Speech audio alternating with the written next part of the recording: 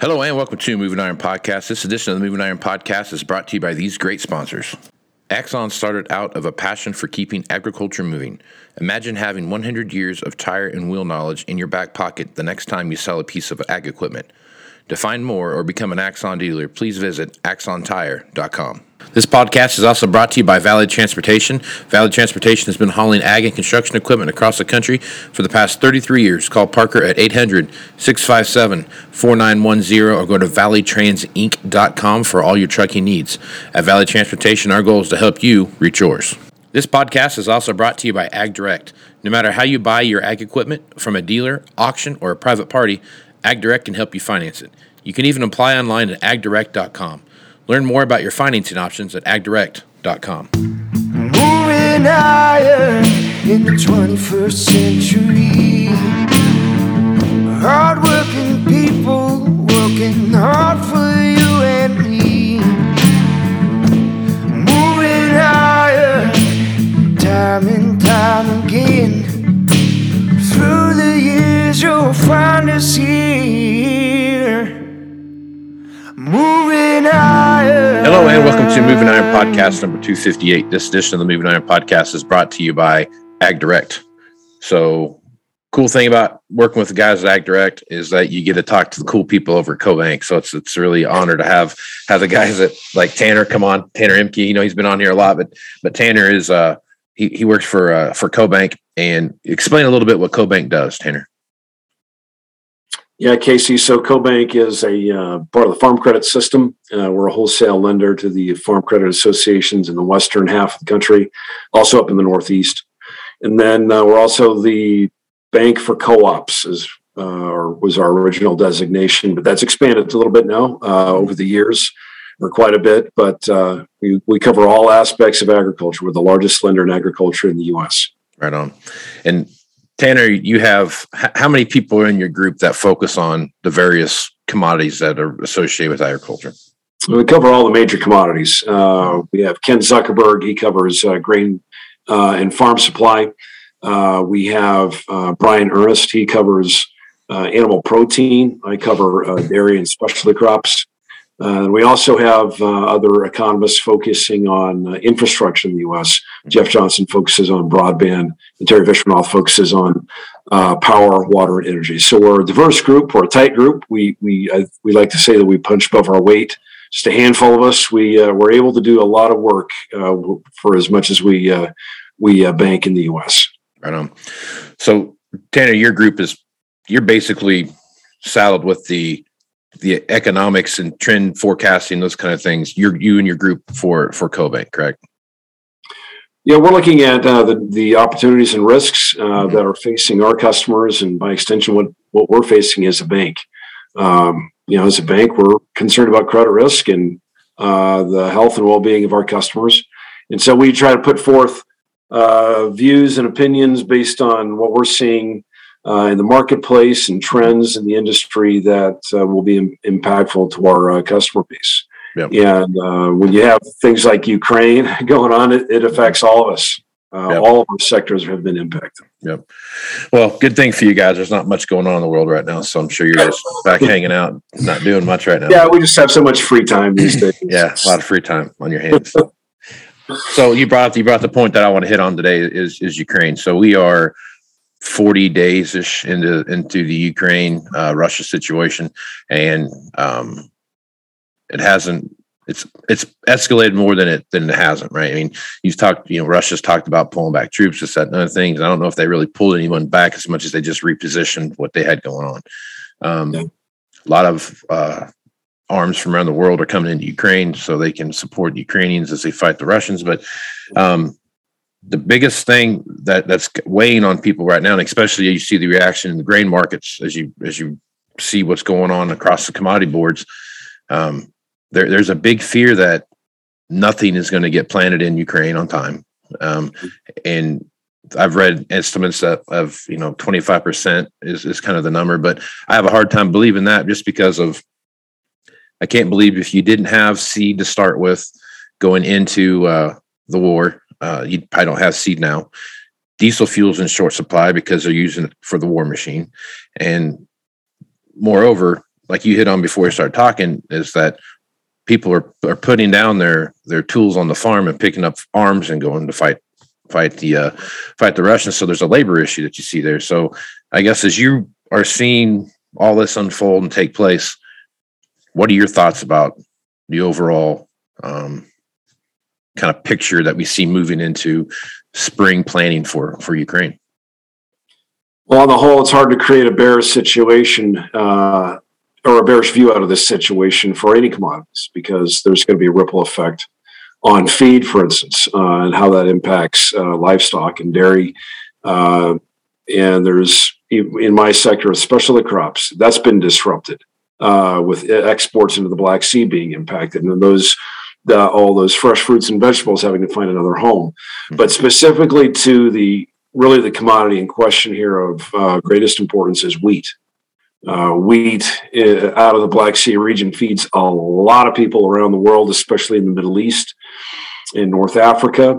And those are politically unstable areas, as we've seen over how many years ago was it? We saw the Arab Spring, and that was preceded. The Arab Spring was preceded by a drought in Russia and an abysmal crop, and then bread prices went record high.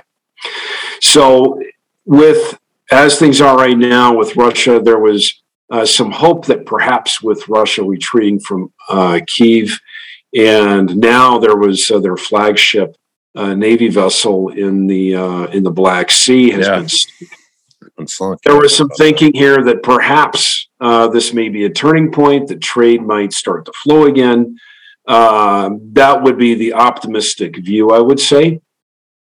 And this is going to elevate the uncertainty, I think, for all commodities, because it doesn't appear that the Russians are packing up and going home. Rather, they're regrouping, and they're going to focus on the Donbass area in eastern Ukraine. And they're digging in, and they've appointed a general that had a fairly brutish history in handling Syria. So the Russians mean business. They're putting a guy in charge who's going to do whatever it takes to win, however ethical or unethical it may be, using chemical weapons, cluster bombs, what have you. All of these are signals that this is a long haul. And if that's the case, if the Russians are preparing for a long-term battle in eastern Ukraine, then what that means for the global commodity trade is that there is no bearish situation here to be had. There is a lot of uncertainty. You don't know how far it can escalate, or how quickly, or how far the Russians will go to beat the Ukrainians into submission, or to use that leverage of high food prices and high wheat prices to try to leverage other countries to side with them, and to try to persuade NATO in the Western world to end or to allow Russia to have what they want at the bargaining table. Mm-hmm. They're going to use food as a weapon. They have used it as a weapon in the past. They will use it again this time around. And so, to your point, what you were saying, you were bringing up there earlier, Casey, about the planting of the spring wheat crop, and other row crops like corn and sunflowers. There's obviously a huge question mark on that. What resources do they have to even make that happen? Certainly, there will be some farmers who have stayed on the farm. They still have their machinery in working order. They still have fuel. They still have seed. They still have fertilizer. How many farmers actually fit into that category who have everything they need? Exactly. I mean, you know what it's like to plant a crop. Yeah. And it's not even in normal situations, when you have all the weather working with you, or when the weather is being cooperative and Mother Nature is not throwing any curveballs at you, it's still a stressful and difficult process. Mm-hmm. Now you add in all these uncertainties of fuel availability, irrespective of cost. We're just talking about fuel availability, fertilizer availability. The Russian army has also planted landmines in fields, mm-hmm. And booby-trapped farms and houses, and all that stuff as they left Western Ukraine. So they've done everything they can to sabotage food production in Ukraine. If they can't bomb them out, they're going to try to starve them out. And what that's going to do is have a ripple effect in global trade for the foreseeable future. It absolutely is going to have a ripple effect through 2022, definitely into 2023. Now, if the Russians are digging in, let's take the longer view here. What's going to happen this fall when it comes time to planting the winter wheat crop? Well, assuming that we're still going to have these problems hanging around, we don't know to what degree. We don't know if NATO or the European Union is going to be able to send fuel, for instance, into Ukraine to help these farmers, for instance, or send machinery or what have you. We don't know what situation that will look like this fall, but we're going to assume it's not going to be ideal if the Russians are digging in. So what that means then is we may have some problems planting the fall crop as well in Ukraine and perhaps even in Russia. Same thing there. If fuel is being diverted to military use rather than farm use, or if the farm labor is being drafted into the Russian army. I believe like 25% of the Russian army is conscripts. Mm-hmm.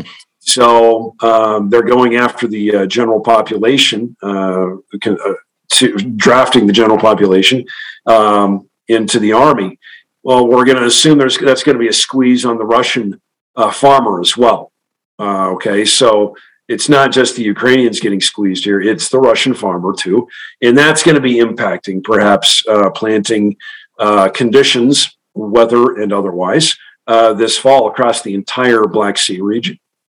So you add all this up with all of these uncertainties, and there's just no bearish situation here that we can come up with. It is, how bullish is it? How much of the crop will be planted? And if so, with what kind of inputs? If they don't have chemical, if they don't have fertilizer, that's absolutely going to be impacting field conditions and crop fertility and ultimately yield. Mm-hmm. So assuming we have reduced acreage across all crops, including wheat, and reduced yields on the fall planted crop, now we're talking about a smaller crop going into 2023's harvest, which is going to tighten the balance sheet into 2024. Now we're talking about multiple crop cycles here of a tight balance sheet out of a key exporting area. Now, all kinds of things can happen around the planet outside of the Black Sea region with high with high grain prices and oilseed prices and high food prices around the world. Theoretically, that's going to spur some acres to be planted someplace else of all crops. Right. Now, there's always that fertility issue, though.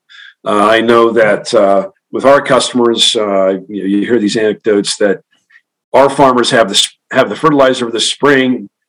A lot of farmers booked their fertilizer last fall, so the high prices this spring that we're seeing are really going to be a problem, more so for this fall. Okay, so now we're talking about fertilizer availability in the United States and around the world for the back half of this year. That could be interesting. And now we're talking about the South Americans planting their crop. We're talking about Asia planting their crop. We're getting into all kinds of other knock-on effects here around the world just because of the fertilizer situation. Yep. And as it's been talked about in the news for, a lot since February 24th, a huge amount of our fertilizer, NP&K, comes out of the Black Sea region, specifically Russia, Belarus, and Ukraine.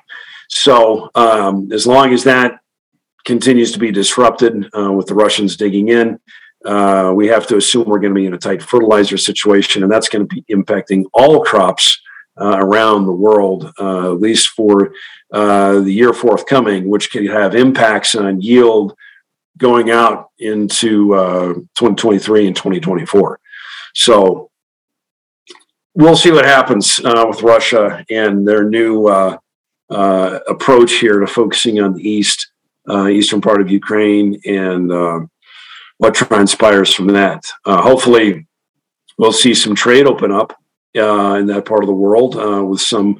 If the Russians pull back with their navy, and that may be a positive for the Ukrainians, and get some wheat and grain and flowing, and fertilizer flowing too, perhaps.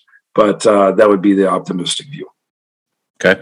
All right. So now laid that all out there, and we're looking at wheat prices now that are.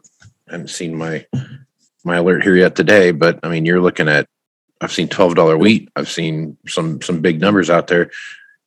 From an economist perspective, at what point does wheat get so high that buyers are saying, like, we just can't afford to buy this anymore? We can't in turn go around and sell $15 loaves of bread to make this work. Well, there's going to be that substitution effect that end users and consumers are going to be doing. If they can't afford bread, they're going to go to something else. Mm-hmm. And you've got some other commodities out there like rice, right, which is in greater abundance. And so that's kind of the pressure release valve for food. So if wheat is going to be in this situation of being tight out for the next couple of years, I would imagine we're going to continue to see a shift over to rice. Now, some cultures are not rice-eating cultures, but who knows?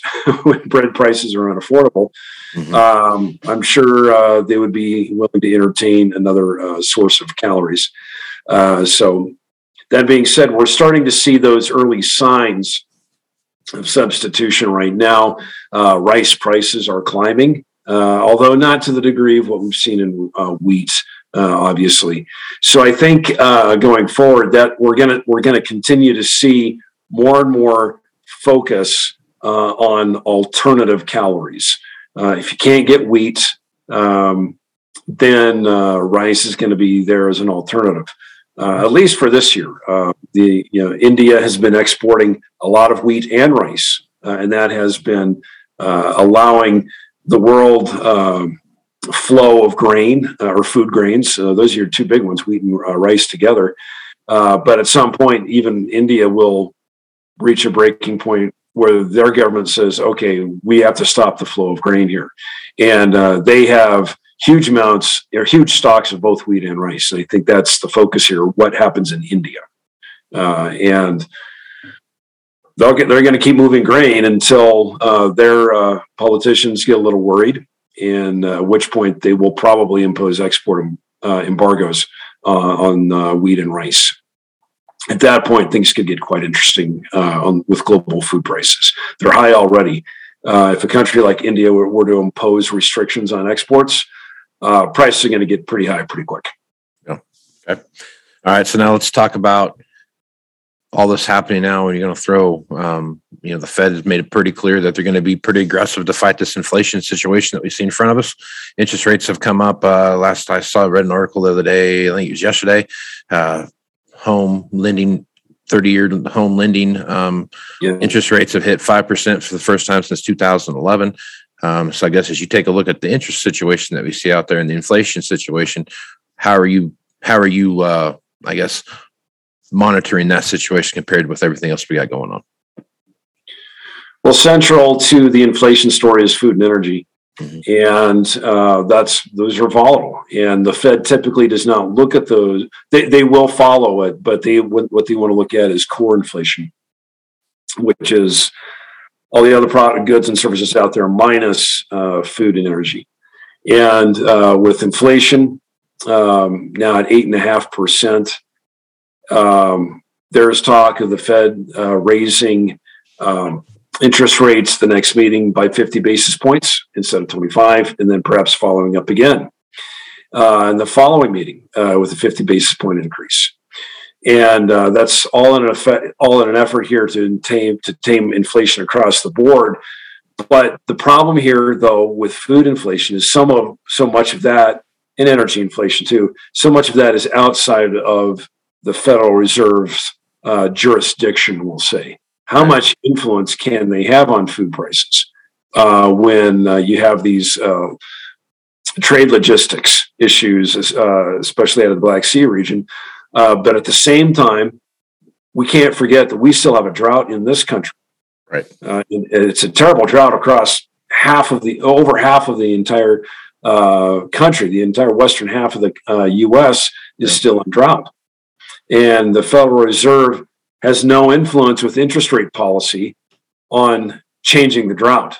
I wish they could. Yeah, I bet you they wish they could. Yeah. And I wish they could too. But that's just outside of their realm of influence. Right. And right now, the indications are that La Nina, this is a La Nina year, which is dry in the western half of the U.S.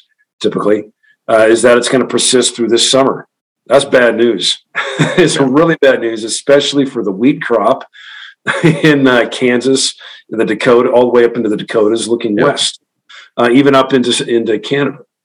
And so now you already have a tight wheat situation globally. You have an even tighter situation now because of the drought.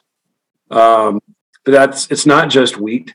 It's everything else as well. USDA was forecasting in their prospective plannings report that corn acres are going to be way down. Hay acres are going to be way down. Bad news for livestock producers and dairy farmers. It's going to be an even tighter year ahead for feed. And so this just continues to ripple out, affecting all the commodities.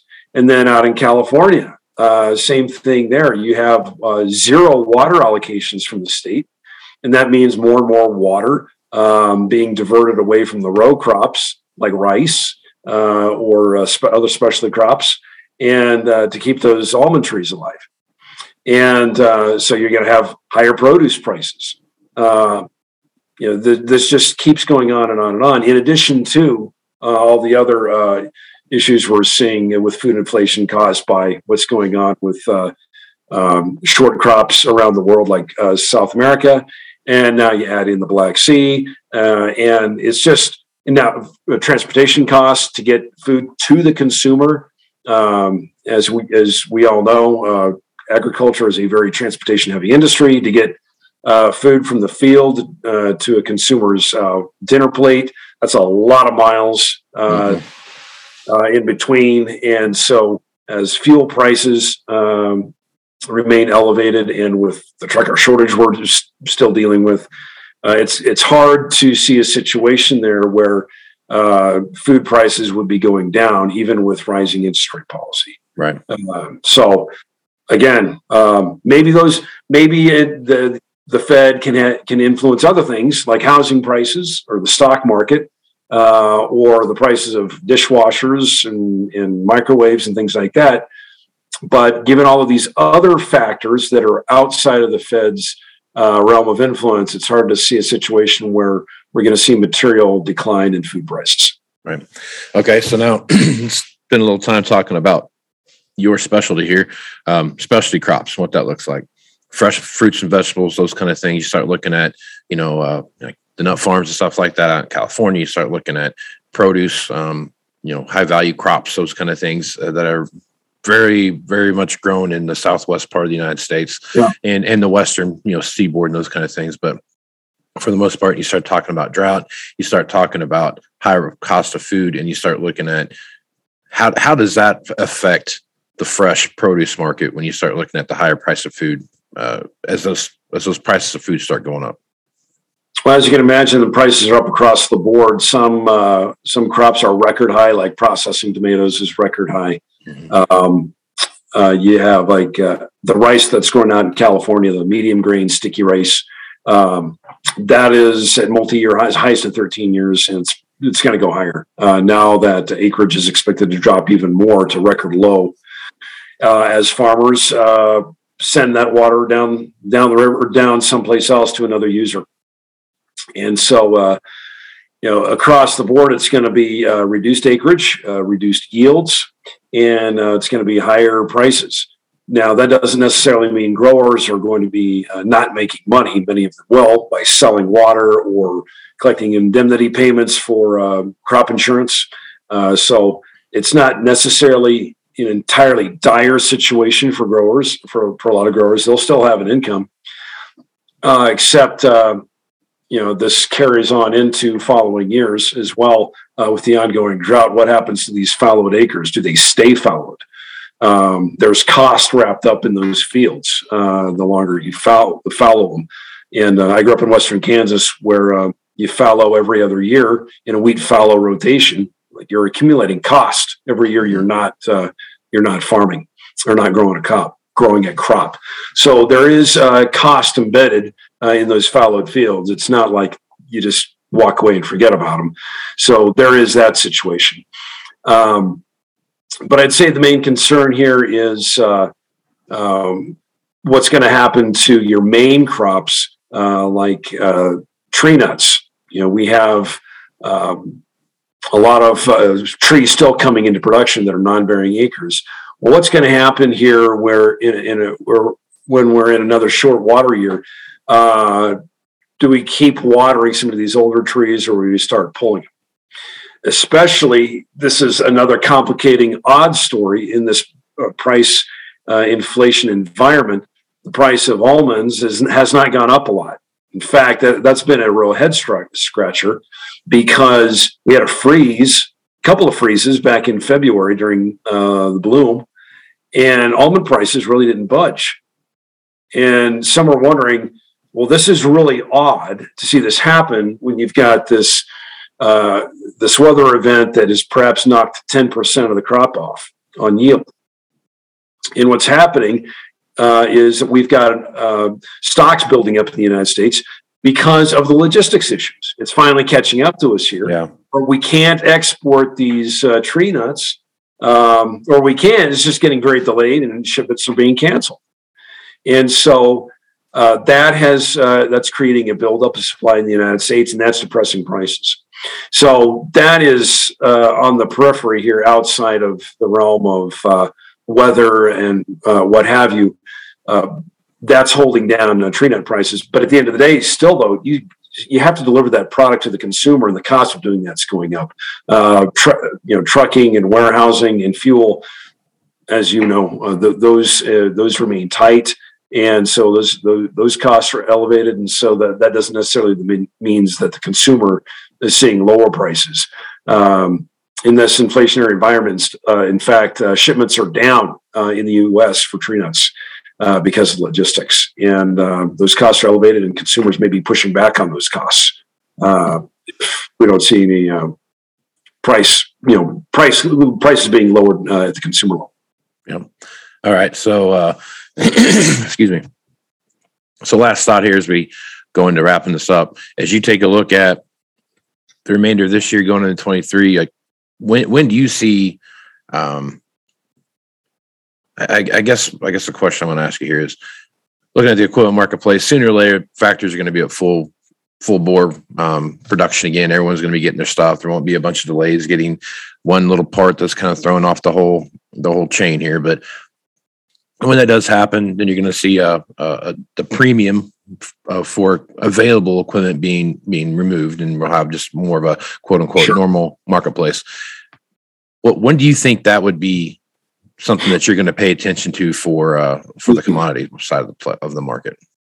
We're talking about machinery here? No, we're talking about commodities. Like, when do you think that commodity premium is going to be kind of relieved, I guess, and go back to more quote unquote normal pricing? I'd say costs are going to catch up first. Okay. And when there's profit, cost is or inputs are bid up, whether that is fertilizer, crop protectant, land rent, or land prices. Those costs are going to chase the profit and erode that down. In a perfectly competitive environment, erode those profits to zero. Okay, so you'll be in a situation where you have an elevated cost environment and then a market correction at some point on price. And when that happens, I don't know. Timing is always the issue there. Right. It's one thing to posit a theory here. Then when somebody says, okay, that's all great, when does it happen? Well, next Tuesday at 1:00. Right.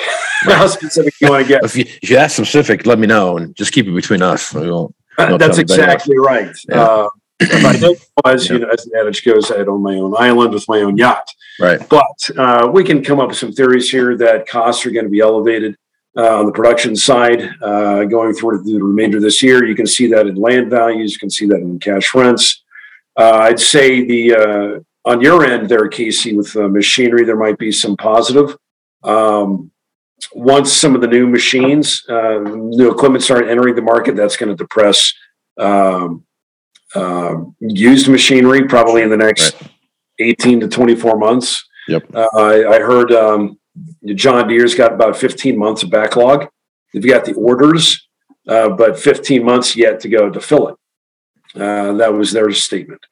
So just go with that, 15 months. That's going to put you through next year, to the back half of next year. Right. And, okay, we'll just call it there. We'll say 2024 perhaps, based on that one market indicator where you might see machinery costs start to come down perhaps. And if those costs come down, there might be some other costs that are coming down. And we don't know where the Ukraine-Russia situation will be and what impact that will be on fertilizer prices, or how much production we can ramp up here in the United States and Canada.